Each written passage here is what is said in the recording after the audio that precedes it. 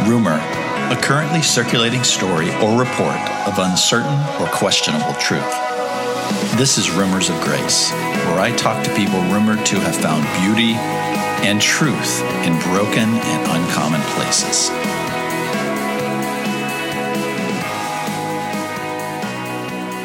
Hello and welcome to another episode of Rumors of Grace. This is Bob Hutchins. Today I'm talking with Doug Stewart. He's calling in from North Carolina. I'm really excited about this conversation because Doug and I share a few things in common, and one of those is that we both have a podcast, and that's how I got in touch with Doug. Doug runs a podcast called I Am Not Your Pastor, which we're going to unpack that a little bit further, obviously, in the next over the next hour. Doug lives in Raleigh, North Carolina, with his wife and children. And Doug is a certified Dale Carnegie instructor. He's also a TEDx presenter, which I'm very interested to hear about that. He's a coach, he's a storyteller, and he hosts a podcast that explores spiritual topics while maintaining intellectual integrity. And again, it's called I Am Not Your Pastor.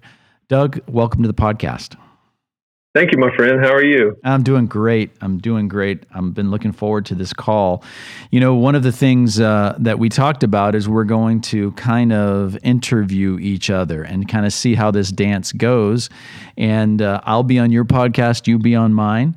And hopefully we can make that work for over the next hour. Yeah, man, for sure. All right, good. Well, tell me, who is Doug Stewart? Are you a native from Raleigh, North Carolina, or did you land there from somewhere else? You know, I transplanted into Raleigh all the way from the town I was born in, which is Sanford, about 18 miles south. Interestingly enough, though, most of my family on my dad's side, we're just like from that small town. And we don't leave. So it was quite shocking, even though it was 18 miles. It was shocking that the country boy moved up to the big city. So yeah, but I am a native of North Carolina, and I've been here all my life. Yeah. And so you're married, and you have how many kids? I have two. I have a soon to be 8-year-old. She is demanding that she is inside of a month of turning 8. So she needs to be called an 8-year-old right now. And so we're complying with that. And I've got a little guy who will be 1 just next week. That's awesome.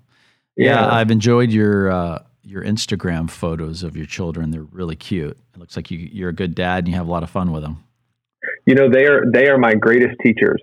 They really are. Getting to sort of relive experiences and things that you've already been through and watch them do it all over again is one of the greatest gifts. And I think our kids can be our greatest teachers if we let them. Yeah, I was talking to Jeff Goins yesterday, and he said he got a new pastor, and that's a 6-year-old little boy that he takes to school every morning in the back of his car. Wow. And he was sharing some insights, which I thought that was the storyteller that he is, certainly put it in a really cool context there. So, yeah, it's incredible. I mean, just going like one of my favorite things to do with my daughter is just go on walks and ask her questions about God and creation and how did this get here and how do you think that happened? And boy, she has a way to really just lighten my whole experience of life and expose just such deep ideas, and also wreck my theology at the same time.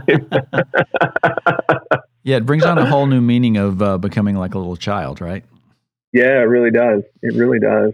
So talk to me a little bit about, your background, your history. You've got this podcast called I'm Not Your Pastor. You explore spirituality and questions and obviously in the context of a Christian faith narrative. Is that how you were brought up, and is that what you've always been? And so it's been a natural progress for you? Or talk to me a little bit about your upbringing. So I was born as mentioned before, in a very small southern town in North Carolina, and was raised sort sort of Southern Baptist, went to the same church and school my entire life. So I started in my Christian school in kindergarten, and I graduated high school from that same place.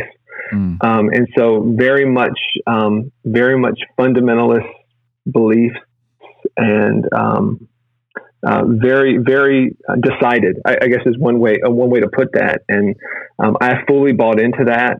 Had an experience where it just didn't make a lot of sense to me when I was a junior in high school, and I looked around and thought, gosh, the things that we say we believe, we don't really do, and it doesn't really work for some of the other people I know outside of my small town, and it just didn't seem big enough. And I went through a real crisis of faith. Ended up what we call in the Southern Baptist world of rededicating my life. I said the sinner's prayer again publicly, and then I got up the next week and I spoke in my chapel service with the entire school and just told them about my experience, my rededication, and a school of like 300 kids, like 37 of them got saved. And, said the sinner's prayer, walked down the aisle. We did the whole Romans Road thing, the whole Southern Baptist thing. And then I started being sort of carted around to other schools to do the same thing. I think the leadership saw that and said, gosh, this is something that we can promote. This makes sense to us. And so they would, it wasn't uncommon for me to go to other Christian school in the area's chapel services and do the same things. And kids would walk down the aisle, and it was very much, you better get right or you're going to get left theology. It was very much behavior based, saying the right things, praying the right way, and really followed that really hard until I went to college and realized that it wasn't big enough and that it wasn't working, and went through just a big turning away. And over time, my deconstruction lasted a really, really long time. And I went all the way to the point of like, gosh, this is all just made up. Like, none of this is real. This is all stupid. We probably came from monkeys. You know what I mean? Like, sure. I just went like full-fledged atheist. And it was really through living life, suspending belief for a while, watching a child be born. And I think some real maturity in getting away from some of the indoctrination that I grew up around. I started to reestablish my belief system and started to reconstruct. And I find myself here where I am now. I always wanted to be a pastor. And I think a lot of it, frankly, was ego driven.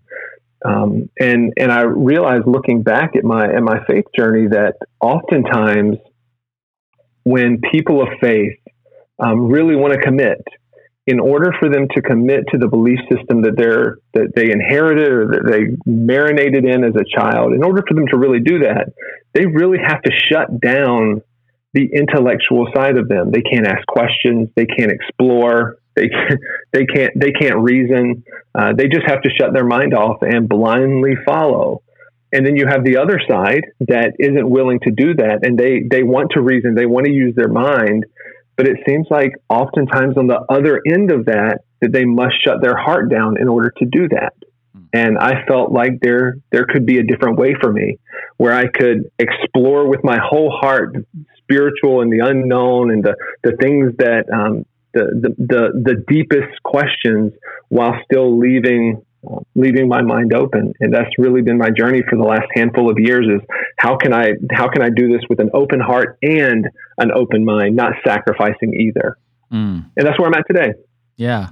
So what does that look like practically? And when you say you went from, kind of leaving your faith to being an agnostic or an atheist to then reconstructing, what does that look like, and how is it different than, say, your young high school faith and when you were more of a real zealot?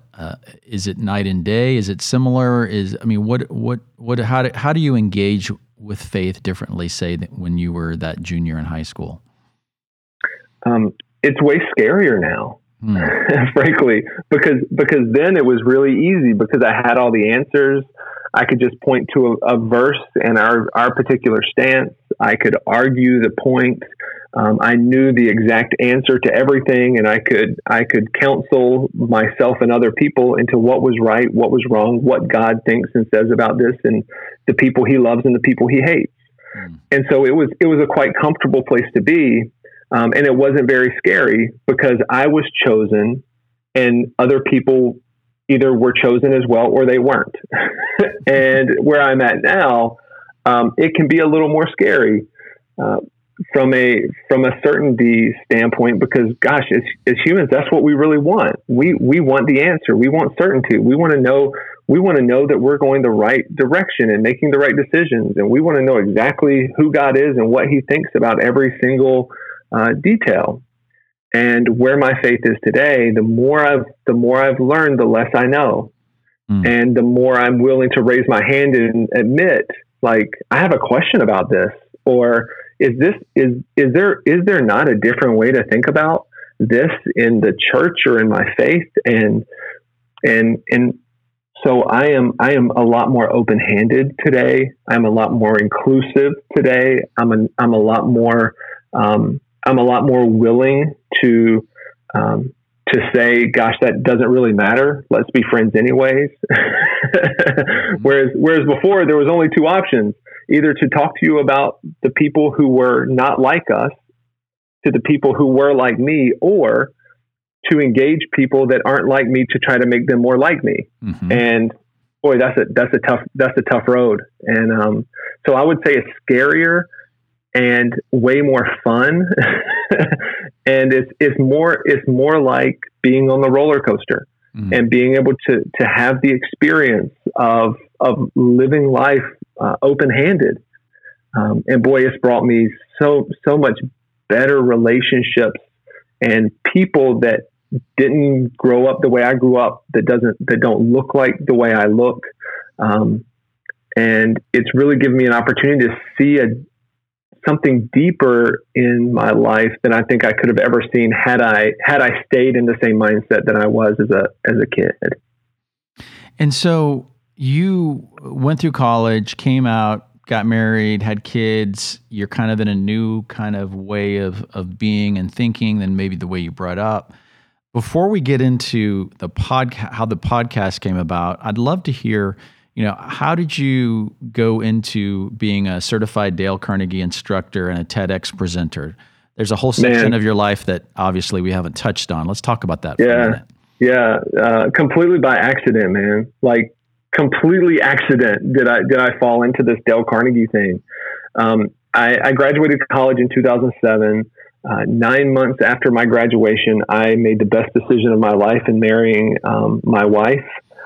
And so we were here in Raleigh. I was in a family business trying to carve out a life for us. I ran the family business I bought the family business, ran it for a handful of years, and woke up one morning and just realized that it sucked. Like, I hated it. It was a retail furniture business, and it wasn't because the business was bad or anything like that. It was that's where I grew up in that business. And I was just burnt out before I really got started. And so I spent most of my childhood in a furniture store, either going to or coming from a furniture store, in furniture trucks and delivering and dusting and putting stuff together. And so I was kind of over it.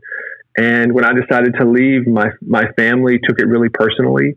And I really burned some bridges, and it was really painful to get out, and really lost contact with my family for about 3 years because of that decision. When you grow up in an entrepreneurial family that the whole family works in the same business, sometimes when you leave the business, you have to leave the family, because there's not a way to delineate between the two things when both of those things are so ingrained. So I walked away from the business, which caused me to also walk away from the family to some degree. And that same month that happened, this is September of 2011. I walked away from the business, which means I walked away from everything, all my assets, all my inventory, my trucks, my tools. I walked away from everything with really nowhere to go. And that same month, my wife gave birth to our daughter, and she quit her job to be a stay-at-home mom. So we lost, 75, 80% of our income in the course of 30 days and added a mouth to feed. And so, man, I was broken. And so I'd taken this entry-level outside sales rep position with a company called Tempur-Pedic. And it wasn't long after I had that role, I got a call from one of the managers for one of my top accounts that said that they had a problem and that their supervisor was making them take this stupid leadership course, and they didn't want to take it. But they wanted someone to go with me. And if I would go, they would pay for it. And so I was like scratching and clawing and trying to do everything I could to sort of just help my family survive. So I took it, took the opportunity, showed up. It was the Dale Carnegie. It was an 8-week Dale Carnegie program that fundamentally changed my life. And I just hung around. I hung around there for like 4 years, just soaking it in, not getting paid, not being an employee. I would go to work all day, and then I'd go to Dale Carnegie classes at night and help the instructors, and I was just getting so much out of it. And then they gave me an opportunity to become certified as an instructor, which took another couple of years. And in 2015, I became a certified instructor. In 2017, went full time. And so some of it is, I don't know if you call it like divine intervention or serendipity or like karma. I don't know what you call it. But boy, I'm really fortunate and blessed that it happened. And then through that, I got an opportunity to give a TEDx talk, which came from me giving a talk about my failure and how I failed in my family business. And then TEDx sort of got a hold of part of that, which was talking about mentorship. And 2016, a year after I was certified with Dale Carnegie training, I had an opportunity to stand on the big red dot and be on the TEDx stage, which was just incredible. That's awesome, man. And so you do that full time now, as far as you're a coach, you instruct, et cetera. Yep, that's right. That's awesome. That's awesome. So talk to me a little bit about how you then started a podcast called I Am Not Your Pastor, and what really motivated you to do that? Yeah, so this is like my fourth podcast. So I've always been interested in sharing my ideas and communicating my experience. And so, I mean, you can go back to the whole junior and high school thing. Like, I had this experience and I was compelled to tell as many people as I could. Sure. And I guess the only difference between now and then is now I can just sit at my desk and do it and publish it out for people to hear instead of, going from place to place as often.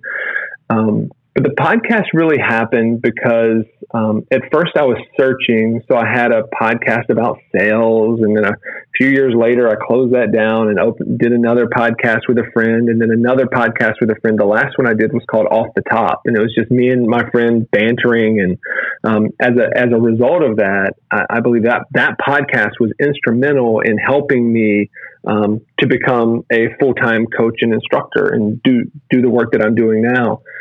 And after that podcast had kind of ran its course, I felt really compelled to start this podcast called I Am Not Your Pastor, where I could talk about spiritual things.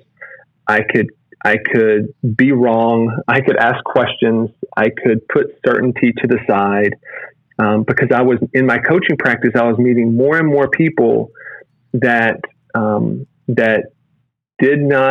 maybe were interested in spiritual things, but were not interested in religion, or had come from a different religious tradition, or used to go to church, but then that thing happened, or those people did that, or I was alienated for this reason.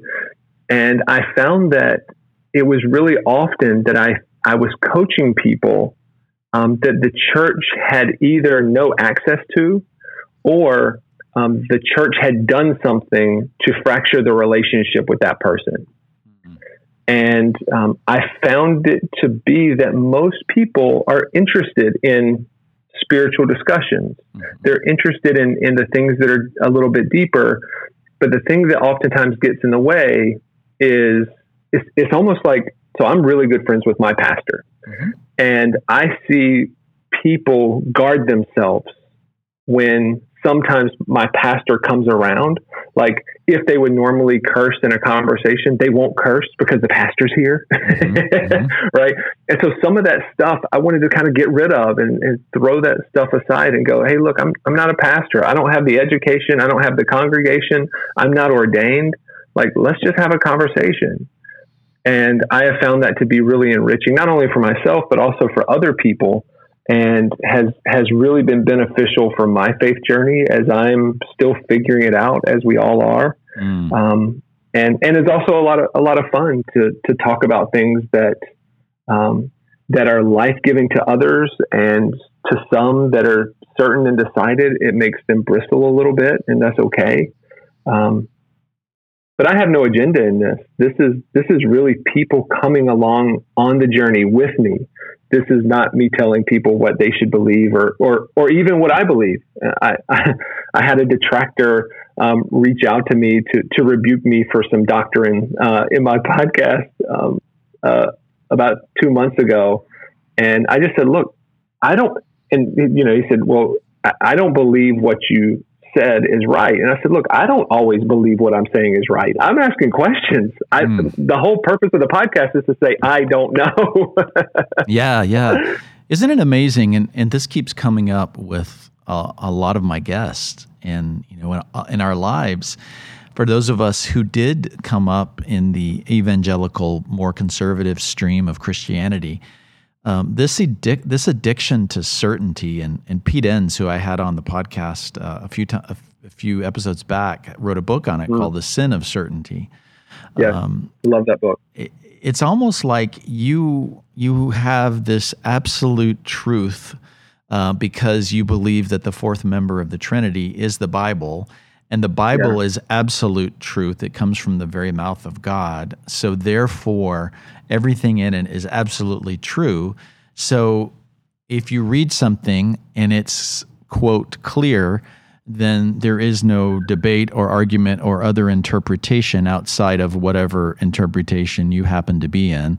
Right. It creates this these foundations that build a world that you see through and a lens that you see through, where everything is very, black or white. It's good or bad. It's true or false. And so it's interesting that you are also getting those kind of detractors that's saying, well, that's not true because the Bible says this. And right. One of the things I find that all of us have in common who have walked through different stages of faith and different stages of seeing the world is that the same scripture, the same words, the same experiences can look and mean and feel very different things depending on where you are in that stage of your spiritual evolution. Yeah. So the scriptures that I read now mean something totally different than they did even 5 years ago, 10 years ago. Would you agree with that? Yeah, and they should. One of the ways I think about it is the Bible is clear until it's not. And gosh, it's once I let go of the need for certainty, the Bible really came alive. It became something it became a resource that I could use for wisdom. And when I started caring as much about the person who wrote it, the time in which they wrote it, the people they wrote it to, and the context in which it was written, and then use that information to make wise decisions in my life, that's when it really came alive.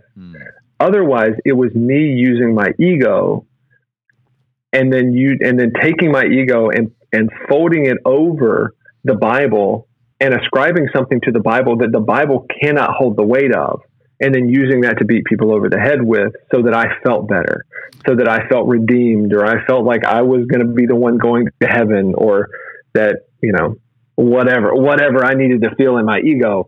But gosh, it's like anything else. Like when I watch like my favorite movie that's been a favorite of mine for, I don't know, a movie that I loved 10 years ago. When I watch the movie now, it has a different meaning. I see things I haven't seen before. it doesn't make it less right or more right. It just is what it is.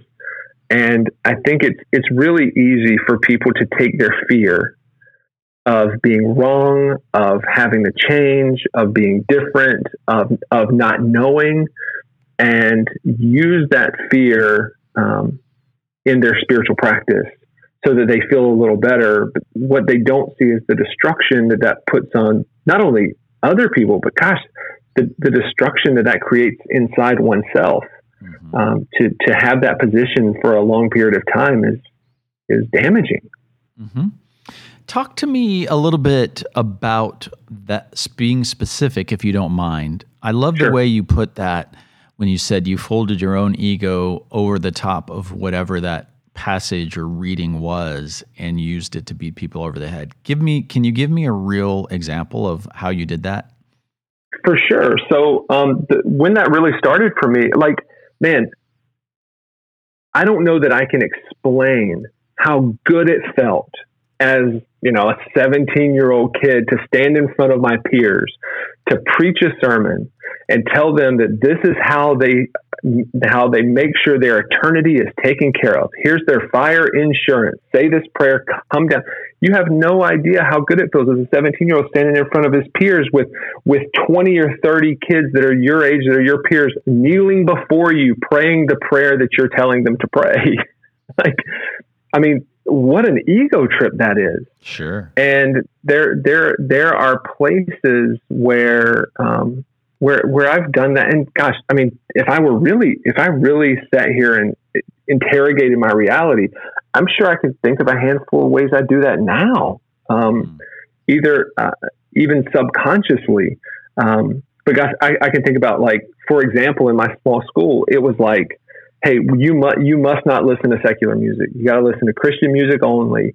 And like, here's what it is. And so we would use the Bible to talk about that. We would quote scripture when someone said a word that we didn't accept. We would quote scripture when, as an adult, when, two people decide that their marriage isn't working out and divorce is looming, whether it was a healthy situation or not, we would say, God hates divorce. We would say, homosexuality is an abomination. We would use these things from scripture to prop us up and make us right, make us the authority, make us superior. And so much of that is ego, instead of holding space for people's real lived experience and being able and willing to sit down with a couple who is going through a hard time and saying, let's talk about what the wise decision is in this situation in light of how we see the character of our Creator. That's a completely different way of showing up, man. Yeah, it really is. And it's a more healthy, and I think it's a more human way of showing up. 100%.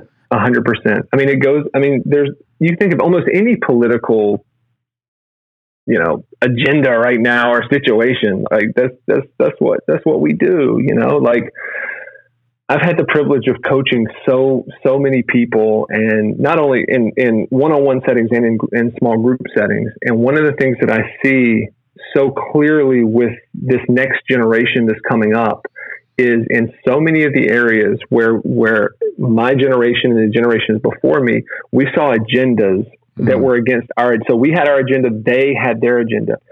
I don't see that so much with the younger generation. We see agendas, they see people. That's good. And they see relationship. And that's, of course, that's not with that. That's not, you can't blanket statement that on the whole generation.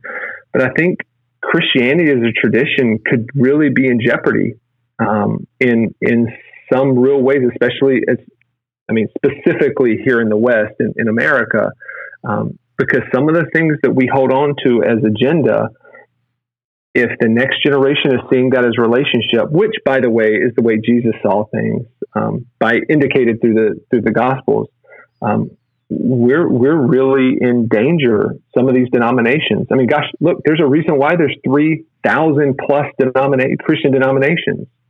there's a reason why we've been arguing over these things for thousands of years and we have not figured it out, because Sure. it's not certain. It's not certain. Yeah, I was talking to one of my guests recently, and we were talking about the evolution of faith and how we are in a real interesting time frame in history. Mm-hmm. Whether you read books by Phyllis Tickle or others that talk about every 500 years there's a major shift. The first 500 years, you had the councils, and you had the splitting off of Roman Catholicism. The next 500 years, you had Martin Luther. Now, you have the next 500 years. We're at about that time. It seems to be a timely way to evolve. And when you look back and you talk about these things, for some people listening, and for some of your detractors, it appears as though what we're saying is that there is no absolute truth, and things are just kind of willy-nilly, and that's not what we're saying at all. What we're saying is that that God and things, when you're talking about the divine, you're talking about something that is infinitely knowable, as Richard Rohr says. And when something is infinitely knowable, it means that what you know about something is only a small piece of the true reality, and it will evolve and grow as you know more. So for instance, in this country, 150 years ago, 120 years ago, there were people who were very devoted, quote, Christians, who used Scripture to say that the Bible gave them clear precedence to own slaves and to treat them well. The Apostle Paul says in the epistles that slave owners are to treat their slaves well, and that slave owners are to obey their masters. Okay. Yeah. Well, that seems pretty clear that the Bible endorses slavery. Well, today we would say, well, we have moved past that. We have evolved and said, well, that was very cultural. It's not. We don't own other human beings, and as a matter of fact, there is things in scriptures that say love supersedes any cultural moray of the time. We would also say that 75 to 100 years ago, we would say that the Bible's very clear about women and men's roles, and there were Christians who said, no, women should not have the right to vote on things in this country because here's the way that God ordained it. And there are scriptures that said, you don't. Paul would also say, I don't permit women to have authority over a man, that a man is the head, and blah, blah, blah, blah, blah. On and on it goes. Now we would say, well, of course women should vote. We've grown beyond that. We've come to see now that that's not the best thing. And so there is precedence in our lifetime of saying we have grown, matured, and we've evolved past certain things. And I think that is the very nature of faith. It's the nature of creation. It's the nature of all things, that we are growing and maturing. And this thing that we now read today means something very unique and different than it meant 100, 200, 300 years ago, based on who we are, what we know, what science teaches us, who we are as human beings, what we know to be good and right and true, what we know emotionally, cognitively, what we know about the psychology, what we know about our physical bodies and medicine and healing and science. All of those play into the picture. So all of that, I'm circling back around to bring it full circle to say, yes, there are absolutes. There are things that are black and white, but they're very few. And they're a lot smaller than maybe what we thought they were. And as we evolve and grow, we've got to provide space for people to explore those things. Would you agree? 100%. And I think so much of that, Bob, has everything to do with the filter that we have when we read our Holy Scripture, regardless of what that Holy Scripture is. Just in general, your filter matters. And I mean, gosh, one of the biggest mind-blowing moments I had when it comes to the Bible was realizing that the Bible is an incredibly progressive book. Like if you look at the progress that's made over the arc of the Bible from Genesis to the Gospels, or even to the New Testament in general, you start with a God that is different than the localized gods. I mean, you read the creation story from the Canaanite creation story. We presented, and by we I mean people that would identify with an Abrahamic tradition. We presented a God that was significantly different, that saw us significantly different, and then the arc is that God blesses the people. God breathes life into them. They're in His image. And then you have Leviticus. And in that time, Leviticus is revolutionary because it's not like how things would have gone where, you accidentally killed one of my livestock. So I killed 2 of yours. So you killed 6 of mine. Well, then I killed your kid. And then you came and stole something from me. And all of a sudden our tribes are at war over one livestock dying. And Leviticus puts an eye for an eye and puts that way of being to death. And then you have that arc all the way to get to Jesus, where Jesus says, hey, look, the greatest commandment is to love the Lord your God with all your heart, soul, mind, and strength, and love your neighbor as yourself. And if we're looking at Scripture through that filter, which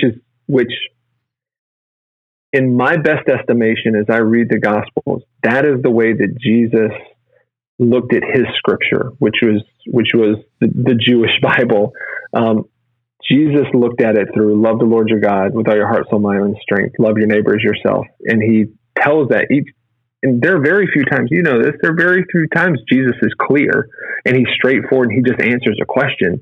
Normally he's just aversive or asks a question back or asks what they think or what they believe.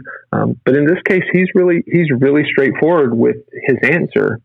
In Matthew and also in Mark, and maybe it shows up in the other 2 Gospels. I'm not sure. I don't remember. But when you read it through that filter, I can look at that verse from Paul that says, "Slave owners, treat your slaves well. Slaves, listen to your slave owners." And I can say, okay, he's speaking to people in a cultural context that they probably have no power to change. And so what he's doing is he's speaking to them in terms of how they show up in the world based on how they see themselves and how they see their creator. So what happens when a bunch of slaves and slave owners start getting along and being kind to one another and thinking about each other more than they think about themselves and really loving their creator with all their heart, soul, mind, and strength? All of a sudden, culture starts to shift and people start being willing to die for one another. And there's no greater love than people that are willing to sacrifice their own lives for each other. And what does that say culturally when a slave owner is willing to do that for his slave? Mm-hmm. It's not saying that slavery is the way it's supposed to be. It's just pointing out that that's how it is right now when this letter shows up on the doorstep. Yeah. Right. The same with women and the same with pick your agenda. But gosh, when we adjust our filter and we get out of our ego and we say, is this way of reading, is this way of interpreting this passage, does it honor the creator? Does it honor the created? If it does not, then perhaps we're off base. Yeah, that's good. I love that. And I also think too, Doug, that if you take a step back and are willing to do exactly what you're saying and look at culture and context, I think today that in several Middle Eastern countries, there is a culture and a context based on tradition, based on certain religions, based on other things that are still living in a very unprogressive societies where women have to be totally covered. In Saudi Arabia, they just got the right to drive. A year or two ago, there are homosexuals are thrown off buildings and killed. Things that we would look at, even as a conservative Christian, and say, wow, that's really backwards. Well, true. That's a part of the world and country and a culture that the Bible came out of, meaning if you think that culture is backwards and kind of looks at things very differently than we look at them, what makes you think that 2,000 years ago and 5,000 years ago, depending on where you're going, how far you want to go back with the Old Testament and New Testament, do you think things were any better? They were probably even less progressive, and that's the culture that it was coming out of. So, we've got to be careful when we put our, like you said, lens on something that we say, okay, so how does that pertain to me in America in 2019? A literal interpretation is the most base and most basic and uninformed way of interpreting anything. It's not creative. It is not life-giving. It's just, that's what the words say on the page, so that must be what it means. That's the most basic way of interpreting anything, and it doesn't bring life very often. Would you agree with that? 100. And if I'm gonna take a literal position, how in the world am I supposed to address a person or a people group who stand against me and my tradition? Am I supposed to turn the other cheek, or am I supposed to kill the uncircumcised Philistine? You know what I mean? Like that's when the ego becomes so dangerous, because it is drawn to the thing that satisfies it.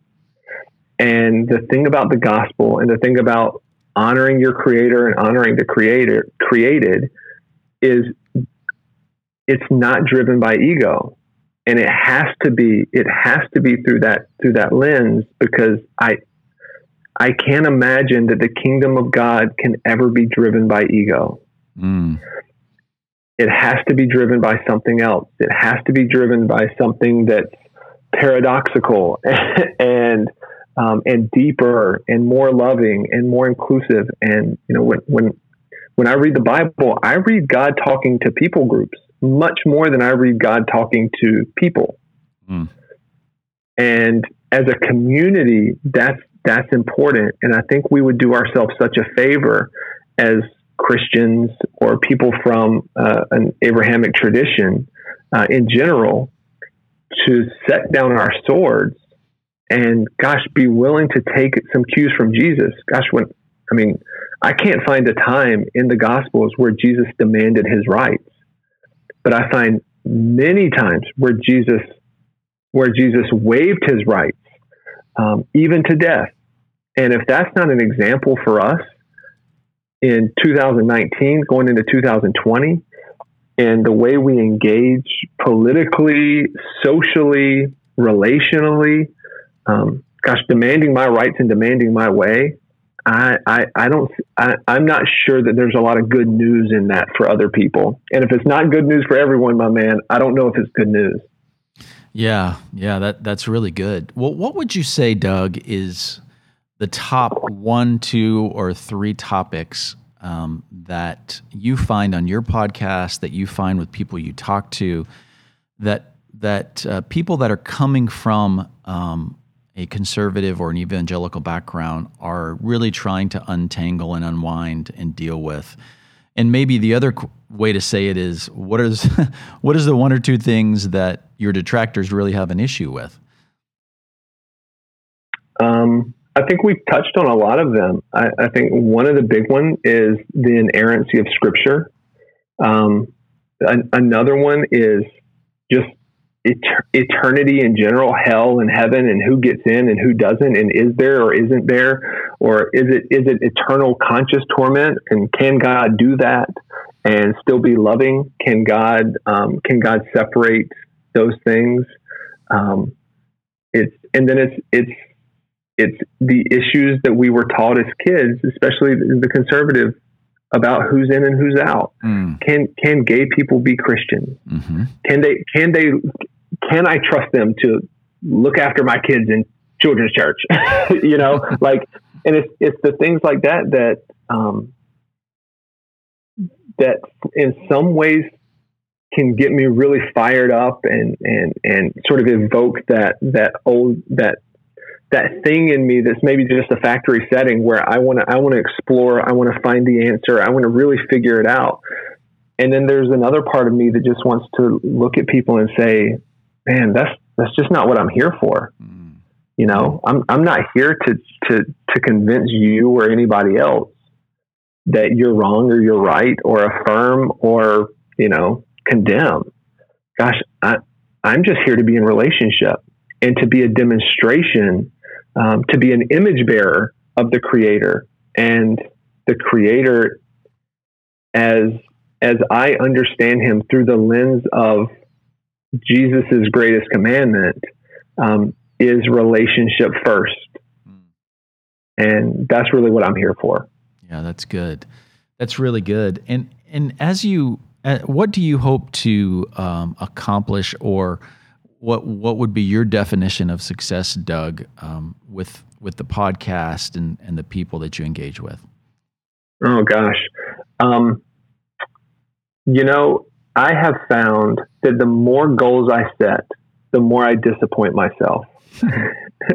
And the best things in my life have happened because I was just doing my work. I have this mantra that I say to myself, and I try to say it to myself every day. Really two different things. The first thing is I will do the right things for the right reasons, and expect the right results with no attachment to timing. And so I have found in my life when my motives are pure and I'm trying to do the right things and I'm doing them, because a lot of times what we see is people doing the right things for the wrong reasons. Yes. Or people doing the wrong things for the right reasons. Right? Yeah. So I'm really trying to line those two things up, and then know that the results will be good, but not putting a timer on God or outcomes, but just know that it's going to work out, and it's going to work out well. The second mantra that I try to say to myself every day is I'm going to be who I am no matter who stands in front of me. So often in our lives, we end up just simply responding to our circumstances, right? If things go bad, then we're in a bad attitude. If things go great, we're in a good attitude. And then we have that scale in between.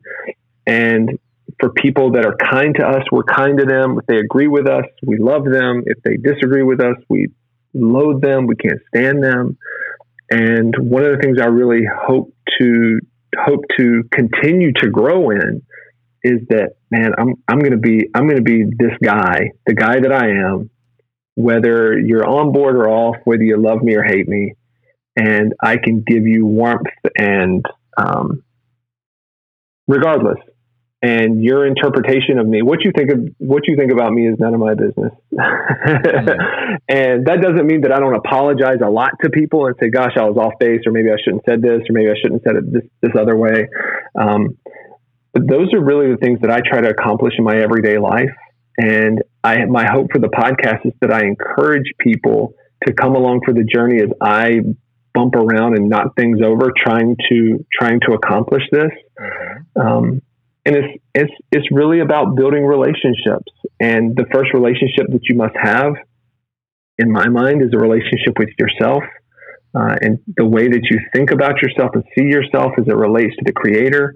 And then you can start building your relationship with the Creator and how and what that looks like and feels like. And then from that flows every other relationship that you have. And it's just my belief that God is not a Republican or a Democrat or straight or gay, or he's not on anybody's side. And I still catch myself with the pronoun thing, saying he, because that's the original picture I received. And God is closer to us than we give credit for. And we're able to access God when we take away the ego, when we take away needing to be right, and we just sit and observe and decide, because I think it is an active choice, decide to be a demonstration of the divine here on earth. We were created to be the image bearers of the divine and to do that work. And that's really, man, boy, is that not hard work. I think it's worthwhile work. Yeah, for sure. As we're wrapping up, I'd like for you to just riff for a few minutes on one of your last podcasts. It was called Original Goodness, and it touches on a subject that keeps popping up with my guests because it's a theme that I think is so important to really unpack and unravel this whole idea of original goodness. Can you talk a little bit about that? Sure. So I was raised to believe that you are born a sinner. Your good deeds are like filthy rags, and you are in the hands of an angry God. And the God that I was presented with early, maybe by good, well-intentioned, loving people. These were not monsters. I was not in a cult. What I was taught as a kid, though, is very much a God that says, "Love me or else." And that I was fundamentally broken. And when I thought about myself as fundamentally broken, then Jesus could redeem me, and Jesus could make me clean. He could wash my sins as white as snow and turn my filthy rags into white garments, right? And these are all the things that I heard as a kid. But then I would sin again, and then I would disappoint God, and then I would be worried if God was angry at me. And man, that's a really stressful way to live, to think that way. Because, gosh, I can tell you one thing: I would not hang around my own father very much if that was his posture toward me. Sure, I wouldn't have a very good marriage if that was my wife's posture toward me. I would not expect to have a great relationship with my children as they grow up if that's my posture toward them.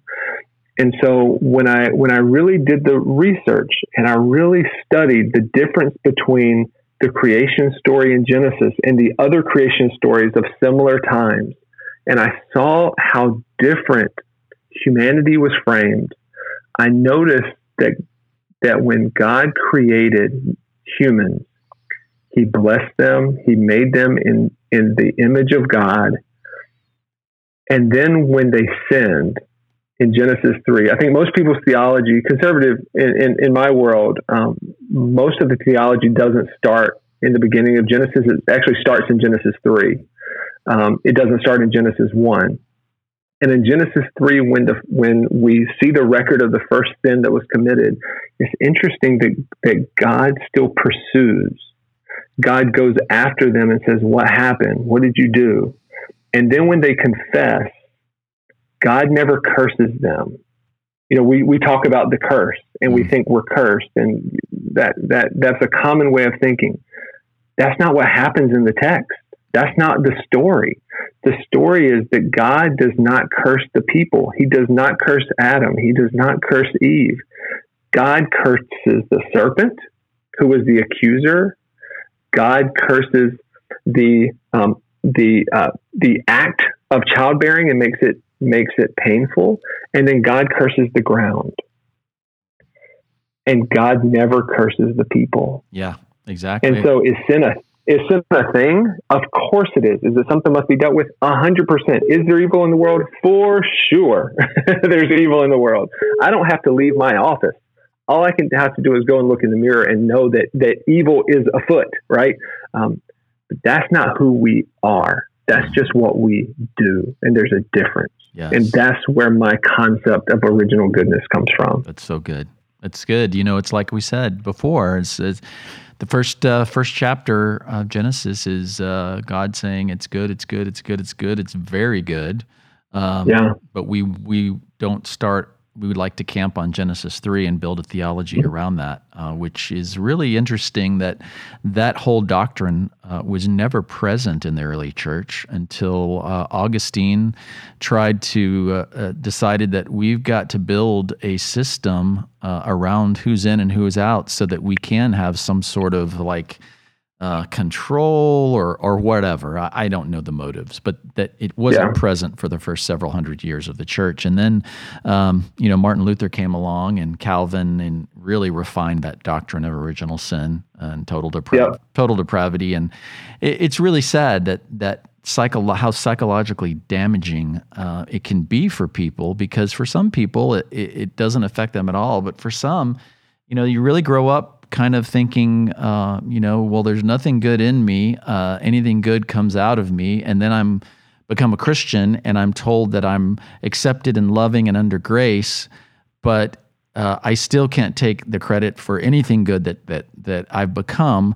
Yeah. All I can take credit for is just bad and evil, because my heart's deceitfully wicked. I can't trust my own feelings. I can't follow my own dreams. I've got to check everything that makes me a better person comes from something outside of me. And that can be, in my opinion, very damaging to people. 100%. And it doesn't take a lot of awareness to see the flaws. If I had the privilege of watching, being present and having the experience of physically seeing both of my children be born. And I held both of my children still messy from the experience of childbirth.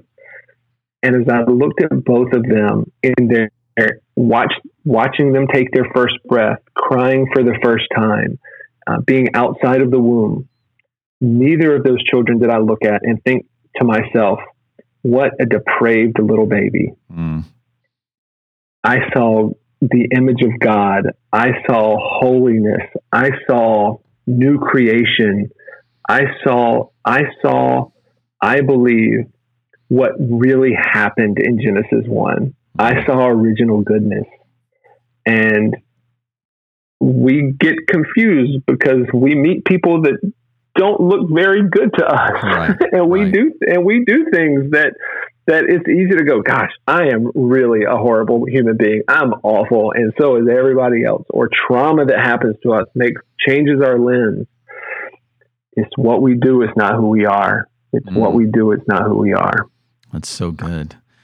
Well, Doug, we've come to the end of our hour. It's been great. Thank you for taking the time to open up and share your story. And I really appreciate what you're doing with I Am Not Your Pastor podcast. How can people find the podcast? How can they find what you're doing, reach out to you? Do you have a website? Do you have anything else that you want to tell people how to connect with you on? Yeah, for sure. The website is IamNotYourPastor.com. And that's just kind of landing page. What I really prefer to do is to try in every way to be relational with people. And the place that I'm most active is Instagram, and I'm at Doug Stewart 919. And that's where I post all of my podcast stuff. But really, more than that, I look to really engage in community. We also have a community on Facebook, Facebook.com/group/I Am Not Your Pastor, where we have a great little group in there that has the ability to ask some questions and talk about some things that maybe they don't feel comfortable with in their family or where they currently are in their faith journey. So those are really the three places that I can be found. Awesome. Well, thank you so much for your time, and I'm hoping that some of our listeners will check out your podcast because it's awesome. Thank you so much, man. And I'm enjoying the work that you do. It's such a pleasure to come across people like you and that are doing things like you're doing that are just so open-handed and open-hearted. It's really a blessing to see. Awesome, Doug. Well, thank you so much for that, and we will talk to you really soon. Sounds good. Thank you, brother. Bye-bye.